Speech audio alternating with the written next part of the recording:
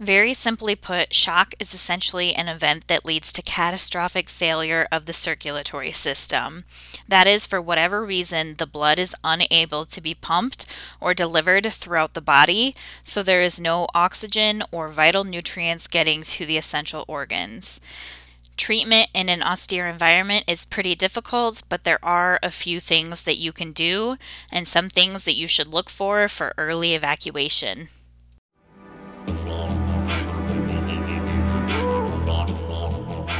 Welcome to Bushcraft Health and Wellness, the podcast for anyone who spends time outdoors that wants to learn about staying healthy with wellness and preparedness. If you want to keep the high stoke, full send adventures going for years to come, you need to start with the basics, because we all want to stay well, play hard, and recover fast. And I want to help you lay a good foundation through memorable stories and helpful tips. I'm Mandy, and when I'm not traveling across the country living out of my Jeep, I'm working as a nurse and planning my next adventure, and I want to share everything I know with you. In addition to new episodes every week, I also create a summary sheet with all of the main points. So check out the show notes for that, plus all of the great source materials. So buckle in and let's go. Quick disclaimer, this podcast does not replace medical advice from a doctor. You should talk to your primary care physician before making any changes to medications or treatments. This podcast also does not take the place of wilderness first aid, CPR, or any other medical training, which are recommended. I make my best attempt to be as up-to-date and accurate as possible, but I am human and make mistakes. Medical content and descriptions of sometimes gory situations may be more adult in nature. Listener discretion is advised.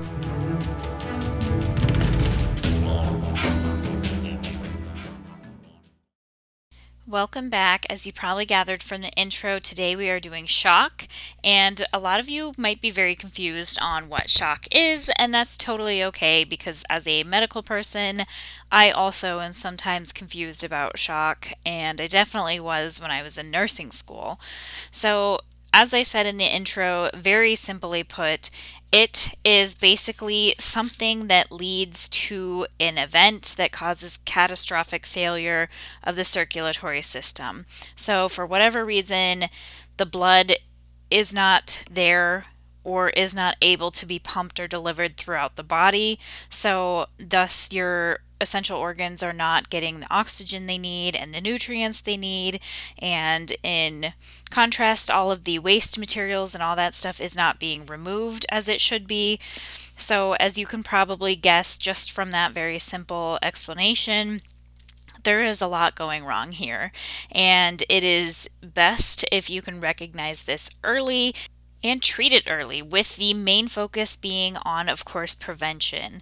So early signs of shock are actually pretty vague and pretty hard to notice because your body tries so hard to compensate and make it so that you do not fully progress to shock because it is that deadly of a condition. So that is why someone who has shock can actually seem fine and everything's good, and then they just deteriorate so fast. It's just almost instantaneous. So let me back up for a second. We're going to talk about a few of the different causes of shock, and there's actually a few different methods on how it might occur. But basically the end result is all the same, and that is that lack of blood flow to the essential organs. Now, that being said, even if you do manage to recognize the initial signs of shock or recognize the type that is causing it, yes, that is very helpful information. However, it is still the best idea to evacuate rapidly because in an austere environment, it really is pretty difficult to treat. Even the most basic form of shock, which is hypovolemic, which I'll get into in just a second, is not the easiest to treat. It's not so easy as, oh, just pump them full of a bunch of water and then their fluid volume will pop back up.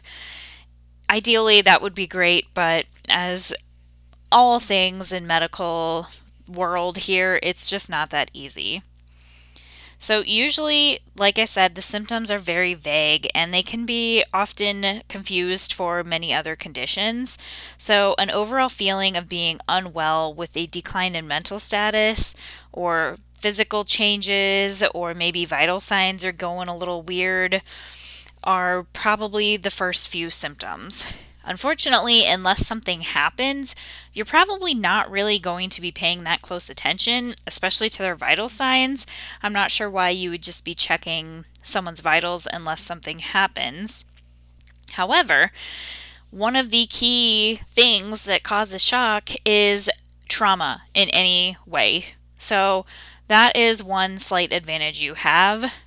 I mean, it's not great because likely the trauma is going to cause shock, but then you know, hey, this person's been through a trauma, I should look for signs of shock. And before I get into what those four kinds or the several different kinds of shock are, I just want to quick run through kind of what the stages are, even though you're likely not really going to know or need this information in the field. I feel like it's just helpful in having an overall understanding of what the actual condition is. So, the first stage, you likely won't even notice anything is wrong.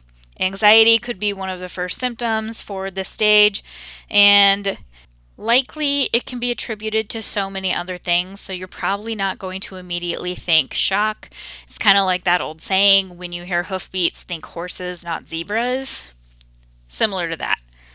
So, after the first stage, you move into the second stage, which is compensatory shock. So, the body is now working a little bit harder to compensate for the problems that it's noticing. So, if you're paying attention, there is a lot better chance that you will notice some issues here. So, these issues or these symptoms might be increased pulse and breathing, and the most telling sign is significantly decreased urine output. So, yes, there are signs and they're there, and they're usually pretty obvious, but if you're not measuring their output of urine, you're probably not going to notice that. And also, increase in pulse and respiration can be attributed to so many other things. Yes, they are very telling, and if you know what to look for and potentially why, yeah, you can probably rule out some other things and say, yep, it's probably shock. They're probably going into shock. However, remember, pulse and respiration increase with other things, including blood loss, which I'm guessing is the cause of shock in those cases, but also anxiety, which is another symptom of shock, exertion, adrenaline, so many things. And yes, some of those are intrinsically related to shock. Actually, maybe all of them, except maybe exertion. So that's why it's just so hard to kind of pick things out here, especially when all you really have to go by are those symptoms. It's not like you have a bunch of tests and equipment and all that diagnostic stuff out in the field. So beyond compensatory shock, I said that kind of weird, whatever, they then go to progressive shock, which is where things seem to suddenly take a turn for the worse, and all of a sudden it feels like they're falling apart. And you probably definitely noticed this stage.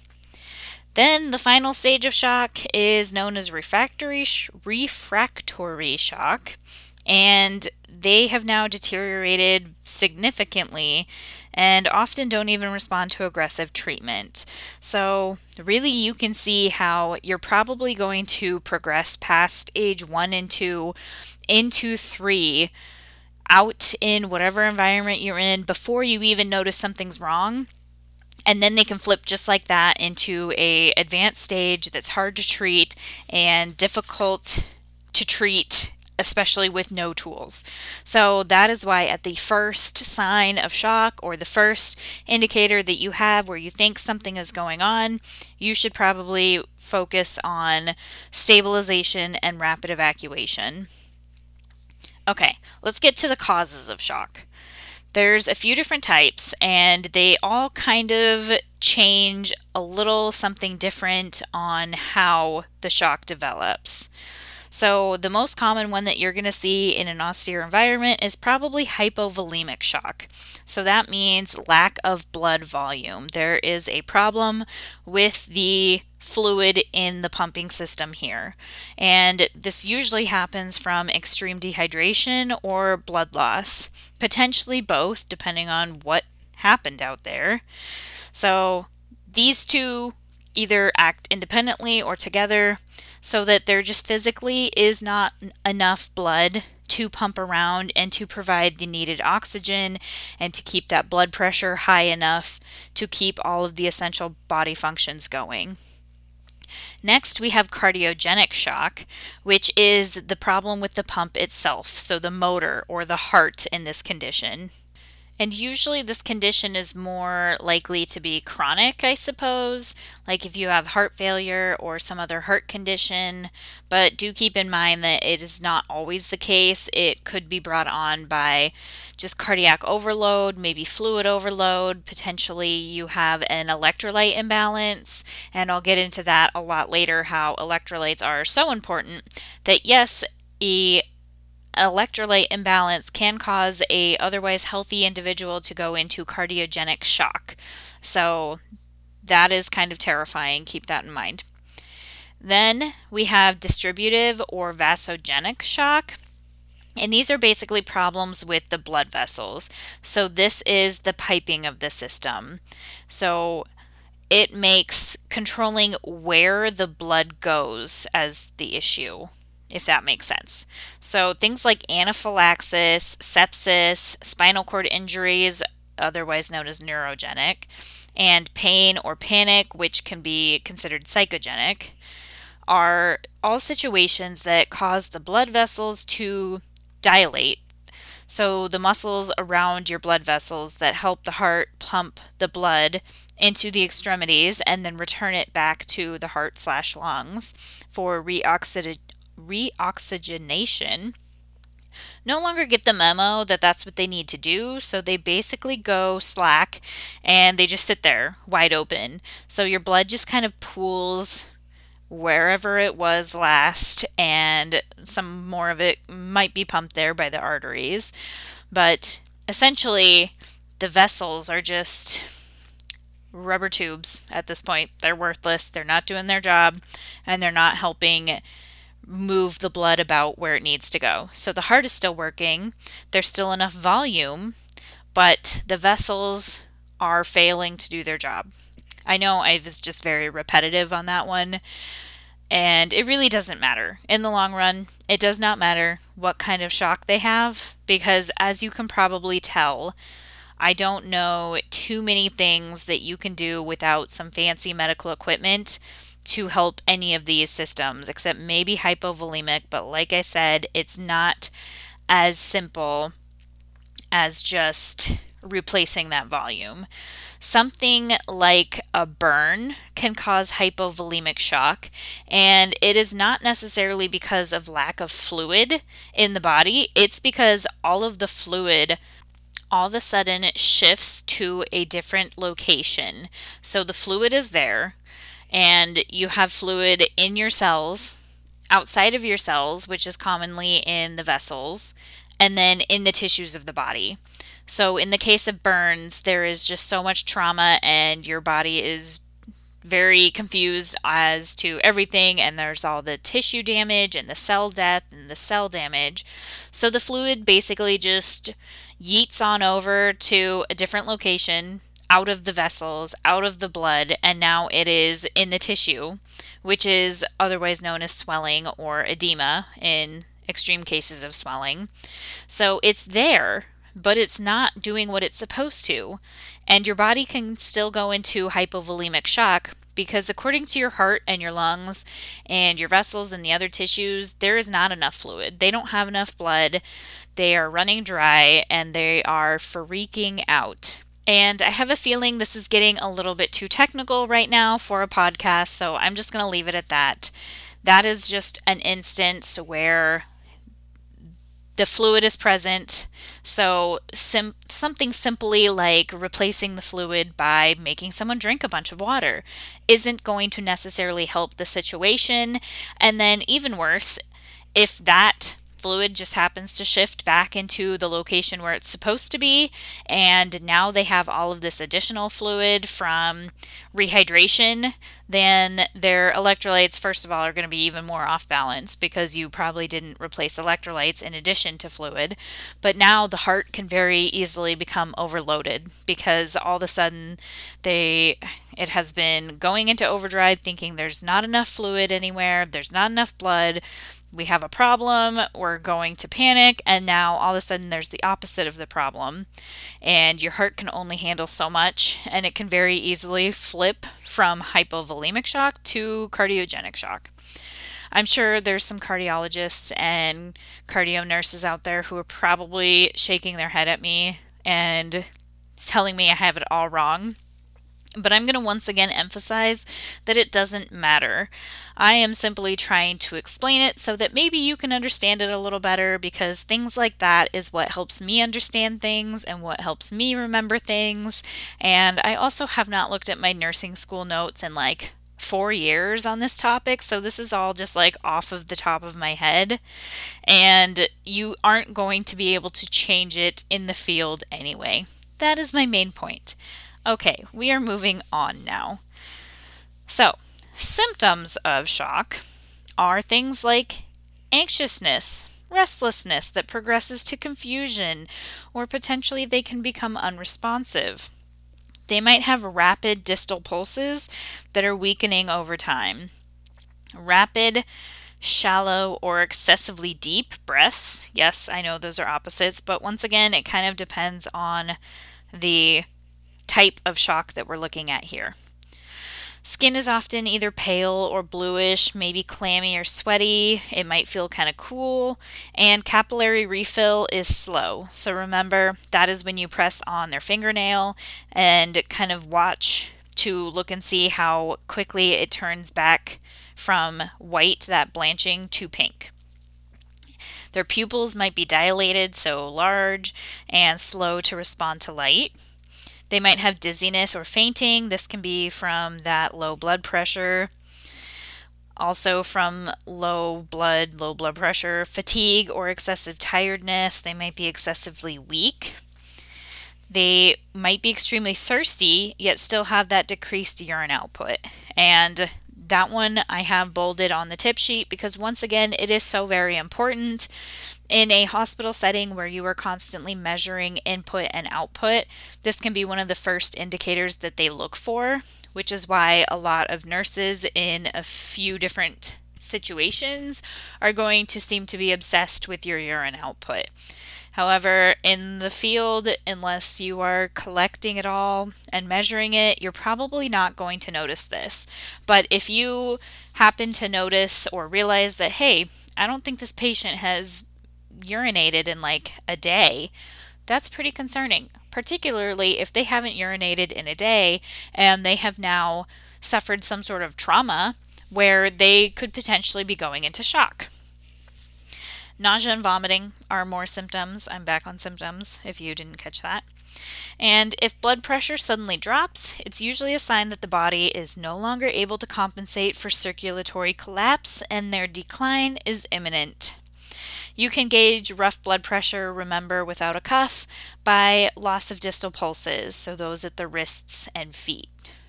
Wrists. I feel like I said that weird. Anyway, so the patient might have been compensating up until this time. You might have noticed a few things. Maybe their mental status changed a little bit. They just get a little more anxious or a little more restless.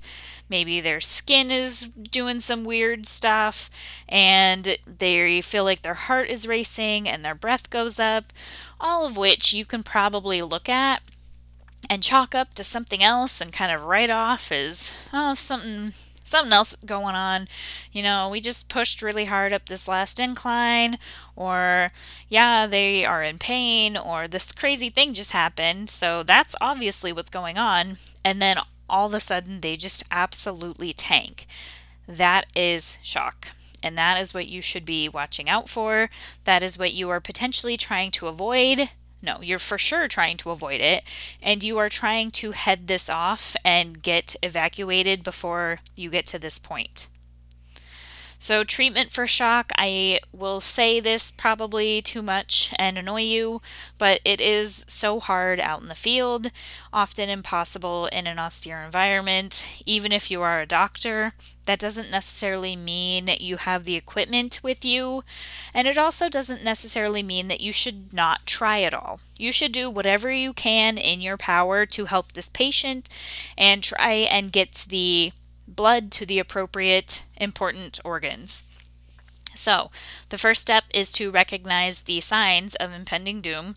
So, if you know that they have suffered from a trauma, you know they have excessive blood loss, you know or you suspect there is a spinal cord injury, or they have had an allergic reaction, or something else, you're going to be on the lookout for shock and for these symptoms, even if you can explain them 10 ways to Sunday.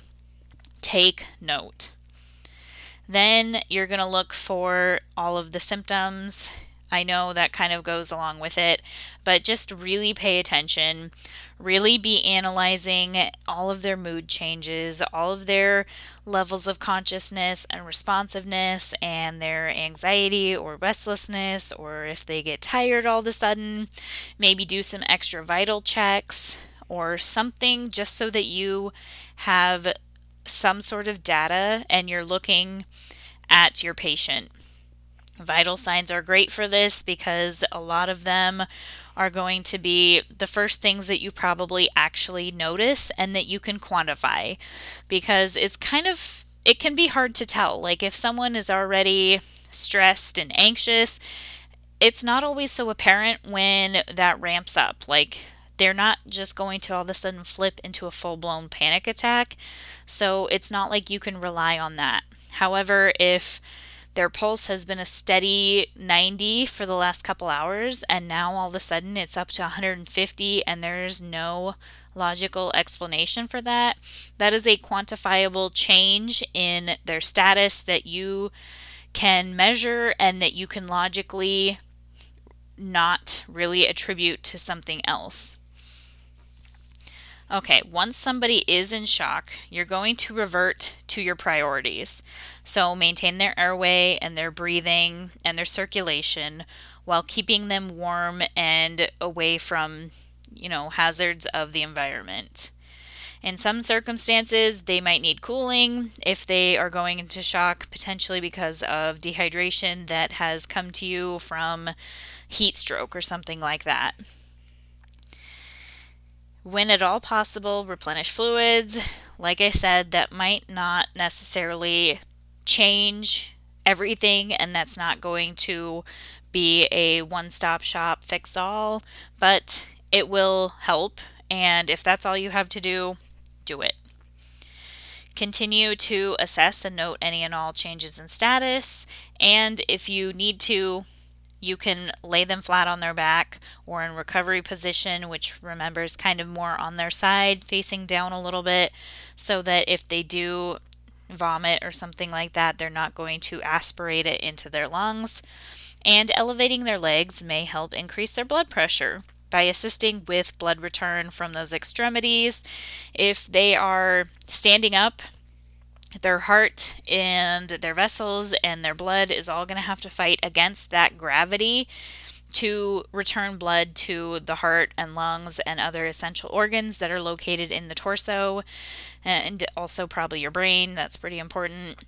So by laying them down and elevating their legs, you can help increase their blood pressure. I do want to put a quick note out there just because some people are probably yelling it right now if there are educated persons listening to this, and that is if somebody has heart problems and they have fluid overload. So in some cases of cardiogenic shock, where they go into that shock because of a fluid overload problem, because maybe they have heart failure of some sort, doing this is not the answer because then it's going to overload their heart further. So it's kind of hard to tell you that you all of a sudden need to diagnose their heart failure, but something that you can look at is if they have crazy pitting edema in their legs. So if they are very swollen and you can tell there's a lot of fluid in there because you push on it and it leaves a hole or a pit, that is pitting edema.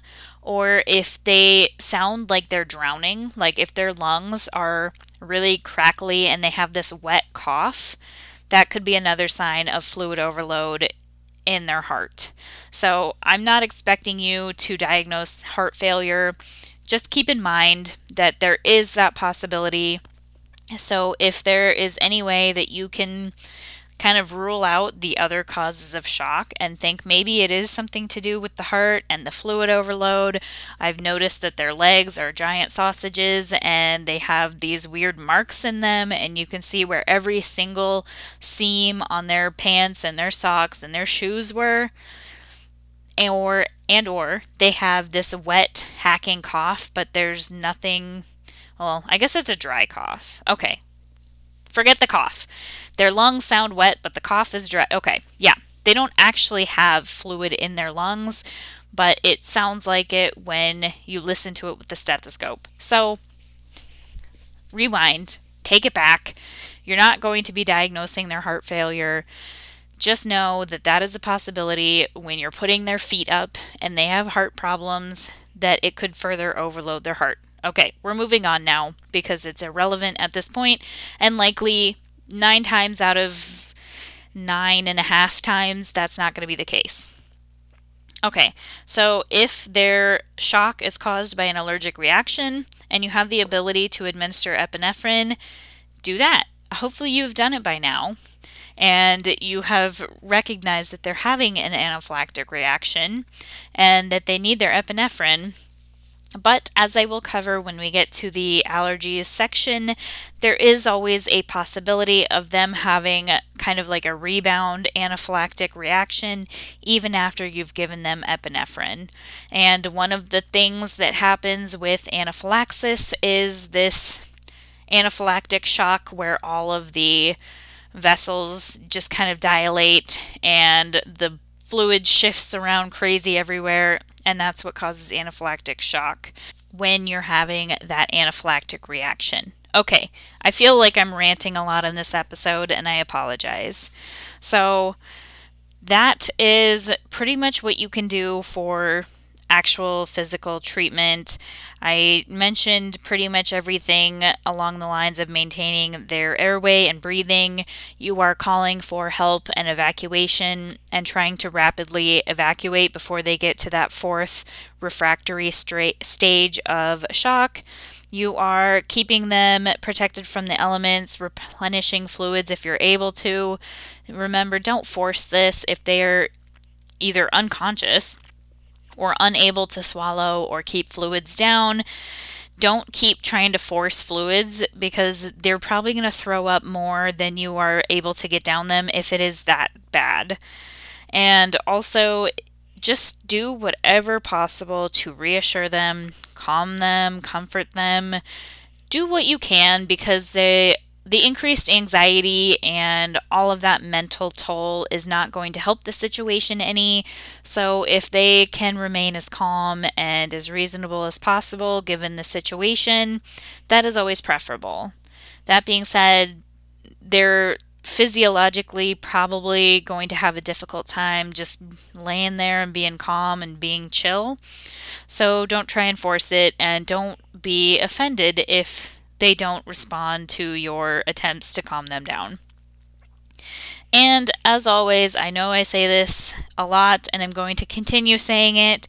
Just continue ongoing assessments and monitoring them for any changes, trying to trend any changes in mental status, changes in vital signs, changes in any sort of physical condition or ability. If you notice it, write it down. Someone, somewhere will be happy that you have that information.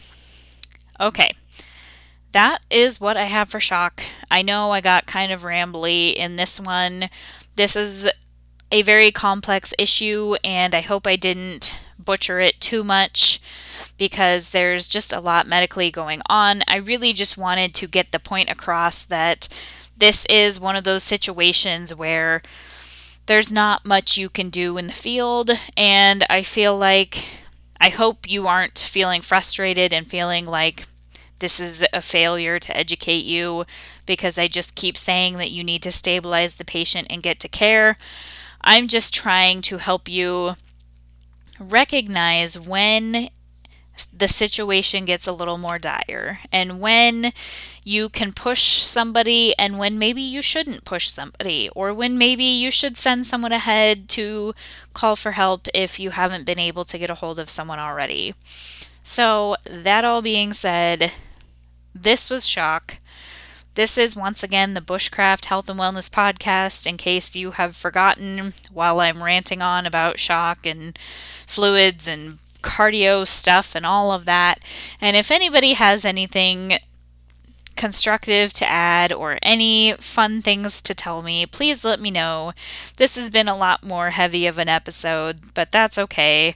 We are going into some fun stuff, which is the musculoskeletal stuff next. So be prepared for that next week. Check out the show notes for the tip sheet and the newsletter, and please give me a like, rate, and review. You can also reach out with any suggestions that you have for future episodes. I will take them into consideration and try and get to them as soon as I can. I'm really enjoying making this podcast so far, so I hope that somebody out there is enjoying listening to it. I will see you next time.